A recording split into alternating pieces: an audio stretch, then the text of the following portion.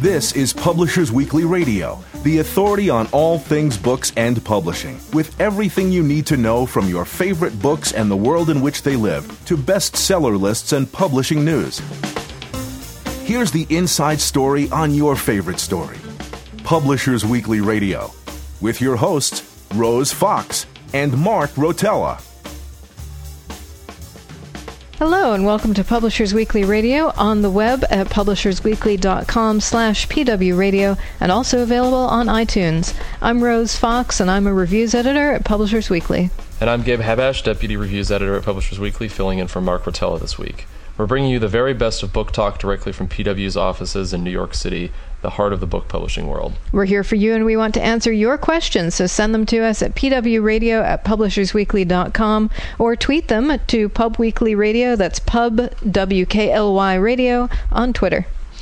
Today we'll be talking with Lindsay Hill about his incredible first novel, Sea of Hooks, and then PW Comics reviews editor Heidi MacDonald will celebrate Halloween with a retrospective of horror comics. But first, here's a sneak peek at next week's Publishers Weekly bestseller list, powered by Nielsen Bookscan. Gabe, as the person in charge of fiction for us, why don't you start us off with a look at our new fiction number 1 and number 2? So this week, debuting at number 1 is John Grisham's Sycamore Row, with 140,000 copies sold. Wow. And John Grisham's always at the top of the list. He's been doing this for years. And in our star review for Sycamore Row, we just said it's typical Grisham, what you come to expect. We actually said his skill at making legal minutia is extremely commendable, and his gift at getting readers to care about his characters is, typically excellent. So at number 2 is Donna Tartt with The Goldfinch, which is only her third novel. It actually feels like she's written a lot more books because she's been such a big name for so many years. The Secret History was, I think, 1992, and this is only her third novel. And but The Secret History was just sold and sold and sold. The Secret History sold over 5 million copies. Wow. Her second book, The Little Friend, which came out in the late 90s, or early 2000s, actually, I think it was around 2002, has also sold, similarly well, and she's continuing the trend with her third book. This is a doorstopper of a book. It's 800 pages, and PW's review was mixed. We said it was a pleasure to read, but with a little bit more economy to the brushstrokes, it could have been great. I'm sure Donna Tartt fans will love it, though. And then also on the bestseller list, we have Wally Lamb's We Are Water from Harper, which debuts at number 5. And this is Wally Lamb's, most famous for She's Come Undone. It's his 5th novel, and it's a take on race, class, sexuality, and art. It's set mostly in Connecticut, and in our PW review, we said he excels mainly at delivering unexpected blows to his characters, and he ratchets up the suspense all the way up to the final page. Well, so that's a lot of exciting new fiction that's out this week. This is the time of year when you tend to get one blockbuster book after another. Yeah. Lots of big books for the fall. On the nonfiction list, those who remember me and Mark talking about Humans of New York, which was awfully big, and we interviewed Brandon Stanton. This week it's not quite so big. It's dropped down to number 22 on the hardcover list. But on the nonfiction list at number 4 is Charles Krauthammer's Things That Matter. This is essentially a collection of writings by Charles Krauthammer, who's obviously a columnist, and he talks a lot about politics, government, and this is going to be a collection that's going to appeal to all of his newspaper fans, as well as people who've maybe heard of him and want to check out his writings all in one place. And then the other big book on our nonfiction list is Howard G. Buffett's 40 Chances. Now, if Buffett sounds like a familiar name, that's because he's Warren Buffett's son. And, having a fair amount of money at his disposal, Howard G. Buffett decided to set out to help the most vulnerable people he could find, people who lack basic food security, people who don't know where their next meal is going to come from. And the idea of 40 chances is that as he was spending a lot of time with farmers, learning about farming. He learned that farmers can expect to have about 40 growing seasons, essentially 40 productive years in your life. And so he sees each year of your most productive adult years as another opportunity to change the world. And so this is, it's told in a series of literally 40 different stories of people that he's encountered and things that he's learned as he's gone through spending a lot of money on trying to make the world a better place. So that's those are the big stories on the nonfiction list, and we'll see what next week will bring us. I'm Gabe Habash. And I'm Rose Fox, and this is Publishers Weekly Radio. Next up, we'll talk with Lindsay Hill about how decades of writing poetry has prepared him to write his first novel. We'll be right back.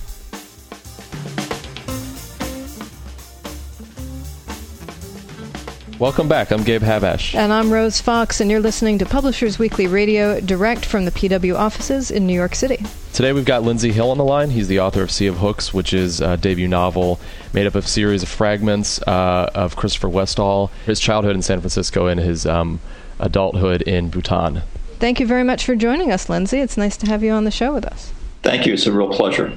So it's hard to summarize a novel that's so much about form and style as well as plot and character. But for the sake of those folks who are listening who haven't read the book yet, will you give it a shot? Yes, the book concerns the childhood of Christopher Westall growing up in San Francisco.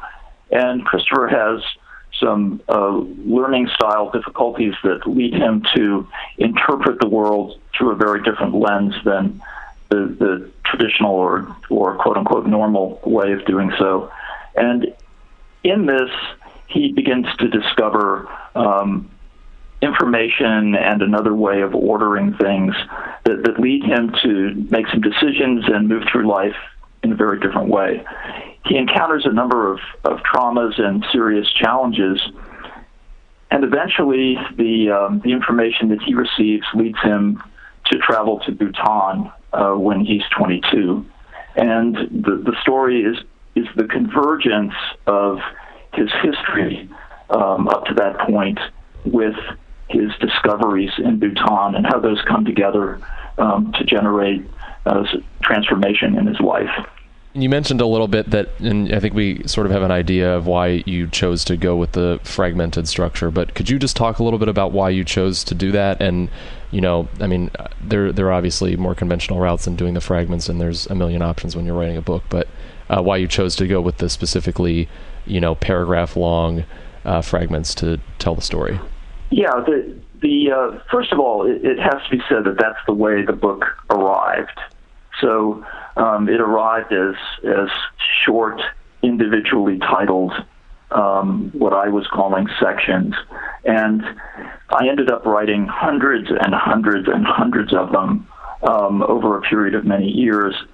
And the way that it ended up really working and why I chose to keep it that way was because one of the main themes of the book is how broken things can be brought back together into a whole.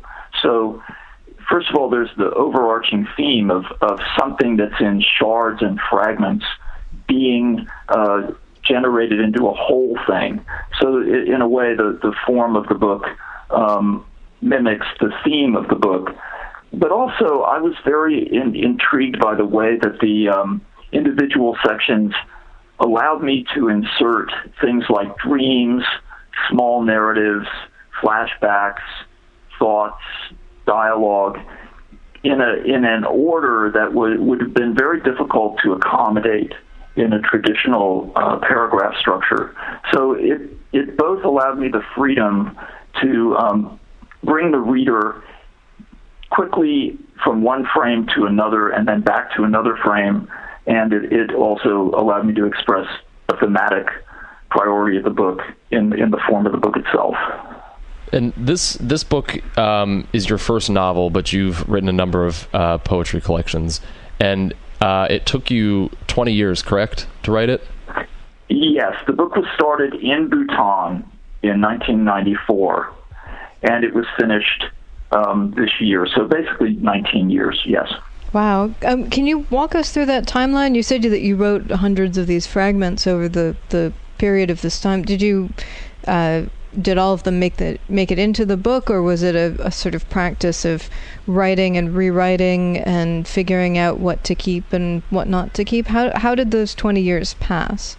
Well, they started with about 800 pages of journal entries, which were done manually in this series of what I called B journals, which were Bhutan-related journals. I started the first one in Bhutan.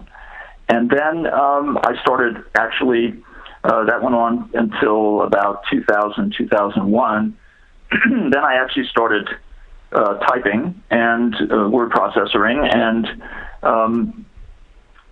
that generated about 750 pages of typed sections. And at that point, I realized that I had finally stumbled on section number 1 of the book. So basically, I discarded the first 750 pages of work. Wow. All told, there were about 5,100 of these sections, of which something over 1,000 ended up in the book. So 4/5 of the writing was discarded. Is this similar at all to how you write poetry, or is that a totally different process? It actually is a very similar process. But my last 2 poetry books are both book-length poems. So I've been more and more interested in longer and longer forms. The process is to just write and write and write. And as long as there's material burbling forth, which I think is the experience with when you're really writing, and writing for me is a very joyful experience. The writing is really coming. So it's not sitting down every day and disciplining myself to write. It's really just being there and being in a continuous relationship with writing. So I would write maybe 100 pages of work, and then when that source seems to exhaust itself, then after a period of months, I'll turn around and relook at the material and see if there's anything that I can edit it into. The only issue with Sea of Hooks was it turned out to be 2,500 to 3,000 pages of material, depending on the font and the spacing. So it actually took me 3 years working steadily just to edit it down to some form. So I really discovered what the work was in the process of editing it. But yeah, a lot of it was not good, not suited, and ended up on the cutting room floor. We did a Q&A, Lindsay and I, a couple months back. So when we talked the last time, you mentioned that you quit your job in banking around the time that you started working on this book. Is that right? Yeah, it was 10 days after I got back from the trip to Bhutan that I left my career. Over the course of the 19, 20 years that you spent from conception to publication, what changed in your life and perspective? Because I'm sure your opinions and how you felt personally about the book and emotionally about the book changed a lot over that's 2 decades. Anybody's going to change in that broad scope of time. So can you just talk a little bit about how you changed personally and how that affected the work itself? Well, my life had to recenter itself back on writing. So I had a writing-centered life when I was much younger and when I was in an undergraduate. And my first book of poetry came out when I was still studying at Bard.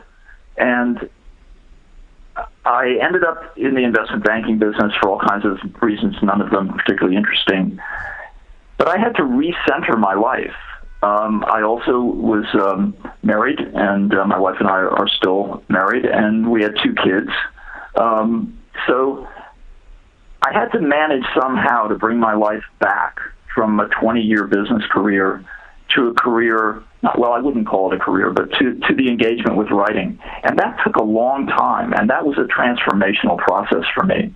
To be able to open up my listening so that I could hear the manuscript, hear the language, hear the themes, be attentive in that particular way was really very transformative, because it completely recentered my ability to pay attention in that particular way.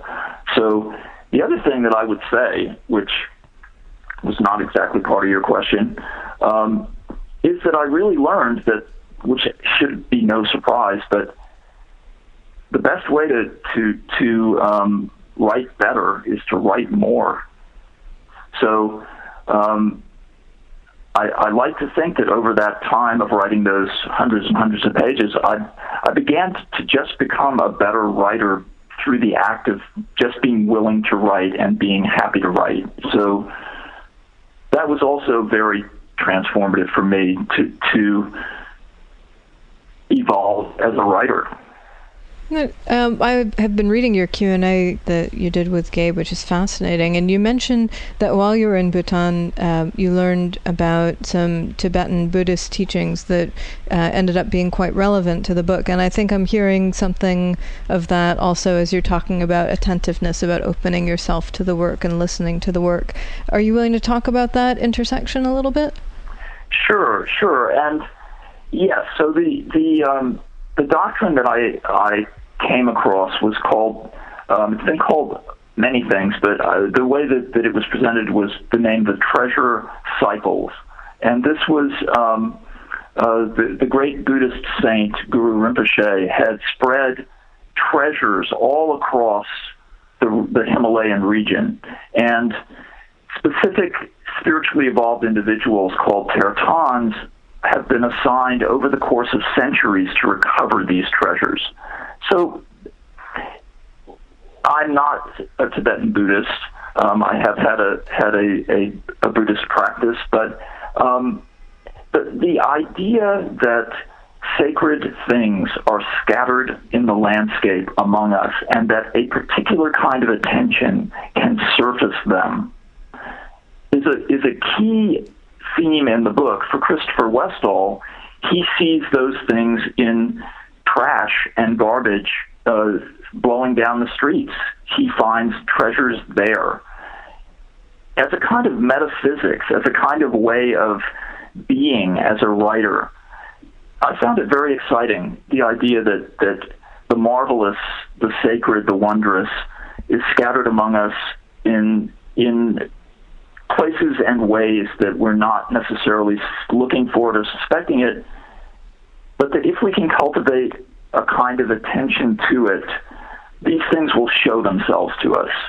And so hopefully that doesn't sound too new agey or, overly ungrounded, but this became a real experience for me in terms of working with this huge evolving manuscript, that within this forest of language, there might be real treasures, nuggets.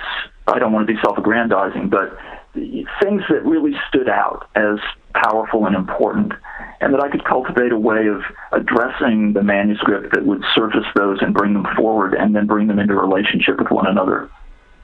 I hope I'm speaking at least to the question, Rose. Absolutely. Yeah, it's fascinating. So you have all of these hundreds of fragments in the book, and I was wondering if you could talk a little bit about how you went about crafting each one, and if you have any specific ones that you remember being particularly difficult or easy to write, or if you have any specific stories relating to some of the specific fragments that are in the book. So most of the fragments in the book came in fairly whole form. So it's very important for me to say that I was not attempting to edit them as I was writing them. What became, which is, means that, of course, 4 out of 5 of them weren't worth keeping. When the book began to show itself as a whole thing, and I started to build the book more consciously, I had to work really hard on many of the sections to bring them into the frame of the story and of the imagistic and thematic through lines and threads. I had to work really hard on the section called Edges, which occurs pretty early in the book and basically describes Christopher's mother prior to her suicide as clinging to the edges of things and how the edges wouldn't hold for her. And it was a very difficult section to get right. Also, a section called And He Went About His Days, which is more, I think, toward the middle, was a section that was very emotionally charged, and I needed to amp the language down so that the sort of simmering emotion underneath it could occur more in the reader and less on the page. So that's sort of a subtle jump to try to make, and I struggled with that section for a long time. It's a really simple, very short section. The ending was also quite challenging in terms of finding ways to work with the sections, figuring out which sections could be brought to end the book and how to end the book.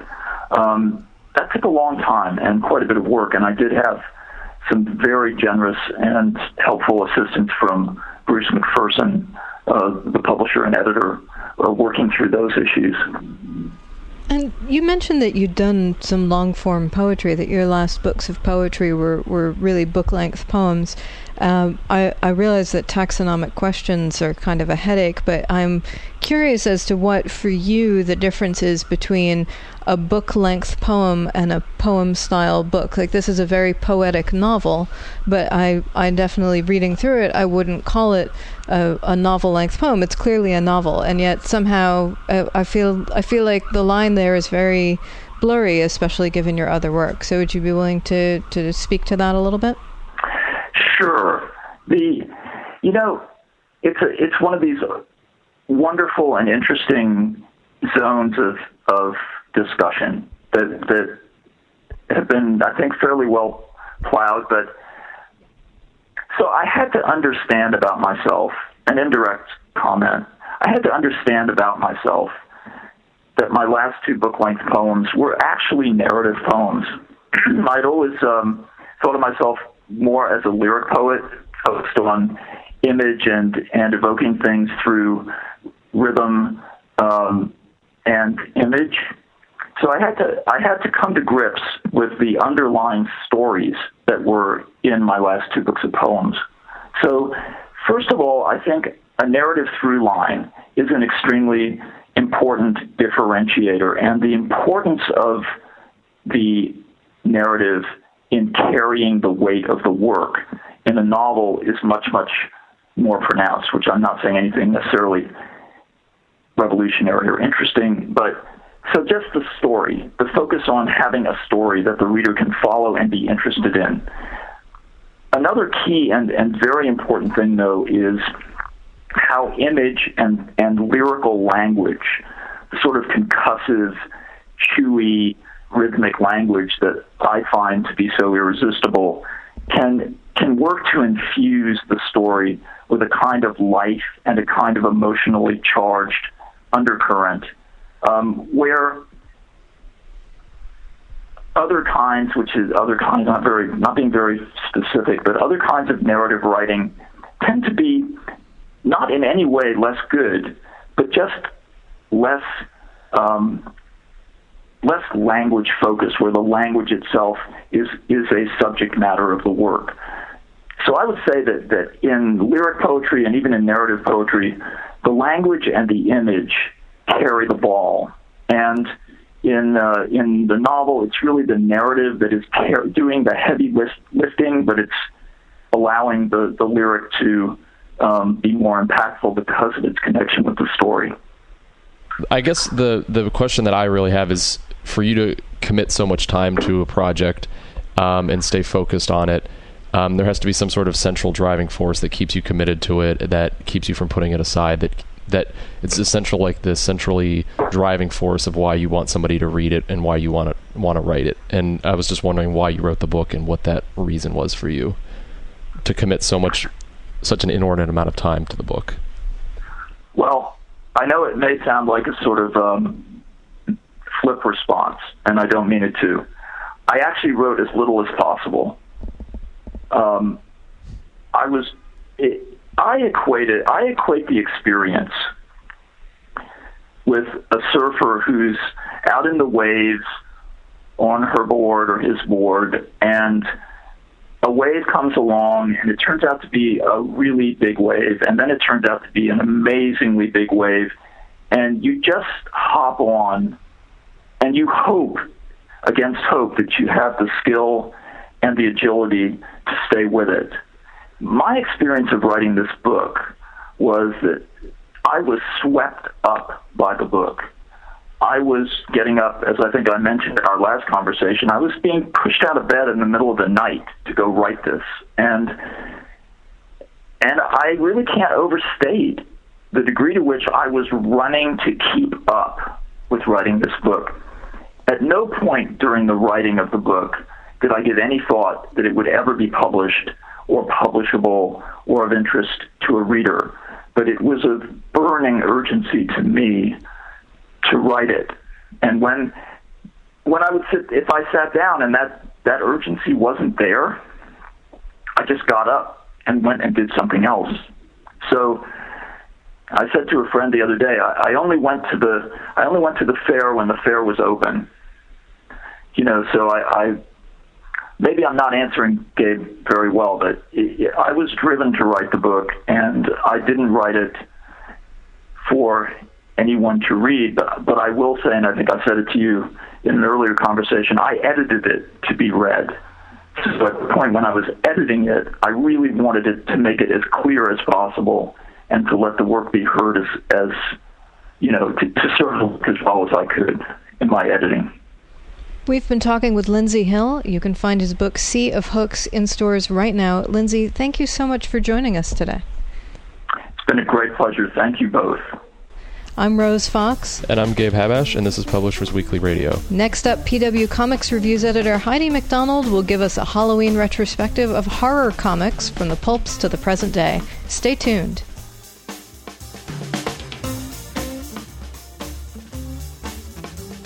Welcome back. I'm Rose Fox, and you're listening to Publishers Weekly Radio, direct from the PW offices in New York City. Every week we get insider info from one of the editors at Publishers Weekly, and today PW Comics Reviews editor Heidi MacDonald is going to tell us about classic and modern horror comics just for Halloween. Thank you, Heidi. Hey, no problem, Rose. I'm happy to be here on this spooky day, thinking about spooky comics. Yeah. Tell me what's up. Well, of course, horror comics have a huge history in the medium, and probably the most infamous is the EC comics, which came out in the 50s. Right. In fact, they were so horrible that they almost destroyed the comics medium, but actually not really. But they were published in the 50s, things like Vault of Horror and Tales from the Crypt. Tales from the Crypt, probably the most famous one. And with great artists like Frank Frazetta's early work was in there, Graham Ingalls, Johnny Craig, most of them written by a man named Al Feldstein, who's actually still alive and still goes to comic shows. And I think he's well into his 80s now, but if you ever get a chance to meet him, they're truly inspiring, I think. But anyway, they featured such things as severed heads, and one of the most famous stories of all was called "Taint the Meat, It's the Humanity," which featured a baseball game being played with the diamond laid out with human entrails. So, wow, yeah, I mean, even in the 50s, people had these weird ideas, and they were very successful, but part of a huge wave of horror comics. That was the most popular genre at the time. And as part of the 50s version of the Nanny State, the psychiatrist Frederick Wortham said that these were creating juvenile delinquents, even though there really wasn't any evidence. And actually, his papers have been studied now, and it's found out there really was no evidence. He was totally kind of fudging the whole thing. But the Senate had hearings to see how bad these comics were. Famously, one of the senators, I think it was Estes Kefauver, held up the comic with the severed head on it and said, do you think, or actually it was a comic with women with giant assets on the cover, and I said, do you think kids should see that? And I think the publisher's answer was something like, well, at least she's not naked, or, I mean, he wasn't very well. He wasn't. Comics purists who hear this, by the way, are going to pillory me because I don't have the exact quote there. But yeah, he wasn't exactly equipped to Not really prepared for a congressional hearing. No. But the comics have survived. I mean, obviously, everyone who was 10 years old in the 50s loved them and has written about them extensively. And actually, there's a whole bunch of reprints of them coming out right now. Dark Horse Comics has kind of a facsimile editions coming out, and Fantagraphics is reprinting them by artists. So they have like issues of, for instance, Graham Ingalls, Harvey Kurtzman, probably the most famous one. Johnny Craig, but they are coming out now, so you can totally get your horror on with EC Comics from the 50s till now, and now they're really not so shocking if you watch American Horror Story or the anything actually, right? or the Saw movies, or reality TV, right? Not so shocking. Or the evening news. Yes, exactly. So, those are probably the most famous horror comics. One of my favorite veins of horror is the Japanese manga tradition. They have really, really, really disturbing, very upsetting psychological horror. Two of the best known are Junjo Ito. He has a whole bunch. He had some comics come out from Dark Horse a few years ago. I'm sure you can still get those. Another is Uzumaki, whose best known work kind of centers on spirals, and it spirals into horror. They just put out this week a 1-volume collection of some of his best horror comics, so if you're near the comic shop, I highly recommend. It's published by Viz, Uzumaki. I'm surprised that Japanese horror comics aren't more popular here, to be honest, because they're incredibly transgressive. And you just mentioned Saw. I'm not into torture horror at all, but the transformations that take place in these Japanese comics are very startling, and that's part of a tradition in Japanese art going back hundreds of years. Yeah, absolutely. And actually, even some of the earliest manga, there was just another one that was reprinted recently called Panorama Island. Actually, I guess that is more recent, from the 70s. But there was an older manga from the 30s that's just been reprinted by Picture Box that you can see that, even in times that we consider a little bit more cautious, this influence was definitely in manga. So, I mean, anyone who likes really amazing horror comics should totally look into manga, even if you've never looked into it before. I think the stories are very approachable. They don't have as many of the kind of weird shoujo or shonen kind of signifiers that a lot of Occidental readers are turned off by. I think they're very, very approachable, even if you're not a manga regular. Mm-hmm. What else is being done with the genre today? Because I feel like on the book side, this is what I cover as a reviews editor, I feel like horror's been in a little bit of a slump. And it's maybe coming out of it now, but most of the interesting work is being done with really micro presses. Very much on the fringes of publishing. So is that true for comics too? I think so. I mean, I think, even the Japanese stuff that I just mentioned, which is very popular there, is considered very fringy here. So one of the most interesting things, I think when you and I talked about this, is from EC to EC, because one of the hottest horror cartoonists right now is Emily Carroll, and she's based in the Pacific Northwest. She's just moved around, so I'm not going to say the city, but she every Halloween does a digital comic on the web that takes the physical constraints of the browser as part of the storytelling, and like you might click on something and click on some element and a part of the story comes up, or you have to scroll and suddenly there's a surprise. And her stuff is incredibly creepy and really very groundbreaking. I think she also does video games. She's also in print, but her electronic digital storytelling is really amazing, and I think that's really some of the most groundbreaking stuff being done. I'm not as familiar with the non-picture horror, obviously, but it just does seem in comics right now. I mean, of course, Tumblr, is a huge source of imagery. You say, of course, but that hadn't even occurred to me. I haven't spent much time on Tumblr. I know of it as I know it's a very image-centric medium, but that makes sense now that you say. Of course, and but it's amazing that there's just so much material that you and I can both only cover tiny fragments. It's we true. can only cover our own little channel of it, and not really have time to go into the to the other channels. But on Tumblr, you find huge groundbreaking, something new every day. I mean, it's impossible to keep up with. So I don't think anybody's found the BuzzFeed for Tumblr yet, unless BuzzFeed is one big Tumblr. Quite possibly. Yeah. I mean, just some other cartoonists who I like are Charles Burns' Black Hole, one of the greatest horror comics of all times. It's readily available.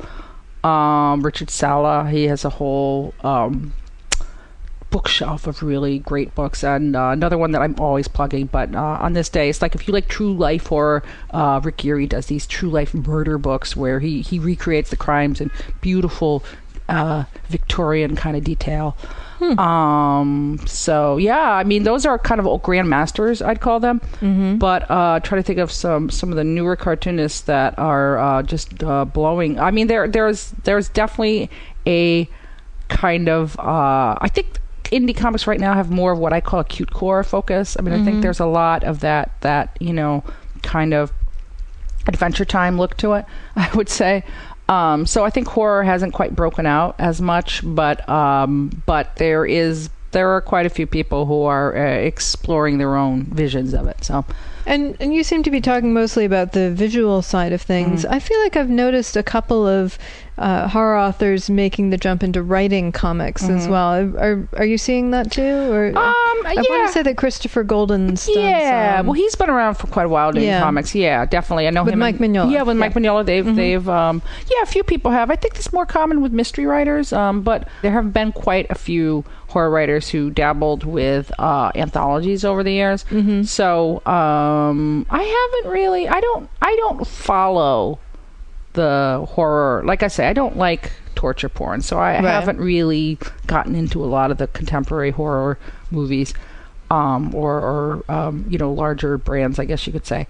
But I think it's. I think actually, there's more musicians getting into it. That's interesting. Well, Rob Zombie's always launching some kind of comics thing. Kiss is always doing comics. Gene Simmons. Know that. That's really interesting. And Al Jorgensen of Ministry. Right. I think we had him on the show. Well, he's and he's doing a comic. What a small world it is, really. But he's doing his own comics. So I think there's quite a few. Gerard Way with My Chemical Romance. He did some comics. They aren't overtly horror, but they certainly have a very supernatural aspect to them. I think I'm seeing a lot more kind of in the paranormal. I was going to ask you about that. Kind of investigatory. There's quite a few books like that out right now. That seems to be a huge trend. Is everybody's got their ghost meters out there, listening for ectoplasm. So. Yeah, I mean, it's debatable whether this is a way that horror survived or a thing that diluted horror, but certainly horror has been mingling with a lot of other genres in fiction recently. And so I was going to ask if that was also a trend in comics. I mean, you have horror plus romance, and you get paranormal romance. You have horror plus mystery, and you get urban fantasy and so forth. So. Well, it's funny because you mentioning all these things. I mean, I guess you could say Twilight's horror in a way for some. And sure, and it's feminist horror. Yeah, right. Exactly. But the vampire genre kind of has horror roots. I mean, I think defining what it is even more difficult, as you say, because there are so many blurred lines. So to use another pop culture reference, I think one of the big things that we just saw this week also was The Return of the Sandman by Neil Gaiman, and which is again kind of supernatural, but certainly there's some real horror. There's some very scary elements in there with the Corinthian. I remember actually the first time I read Sandman, believe it or not, it gave me nightmares. About the Corinthian, so it's very very effective in that. So. And he's back in the first issue of Sandman Overtures, the kind of prequel comic that's out this week. So, we're seeing some of the old timers return, I guess. All right. Well, thank you very much for that roundup. It's all right. Good to have a sense of what's going on in that corner of the genre right now. Well, glad to be here, Rose. Thanks. And that's it for today's show. I'm Rose Fox, and you've been listening to Publishers Weekly Radio. If you want to hear your question on the air next week, just email it to pwradio@publishersweekly.com or tweet it at pubweeklyradio. That's pubwkly radio on Twitter. We would love to hear from you. You can find this in every episode of Publishers Weekly Radio on our website at publishersweekly.com/pwradio and on iTunes, available for you to listen absolutely free. Check the site every week for a brand new episode giving you the inside story on your favorite story. Thanks for listening.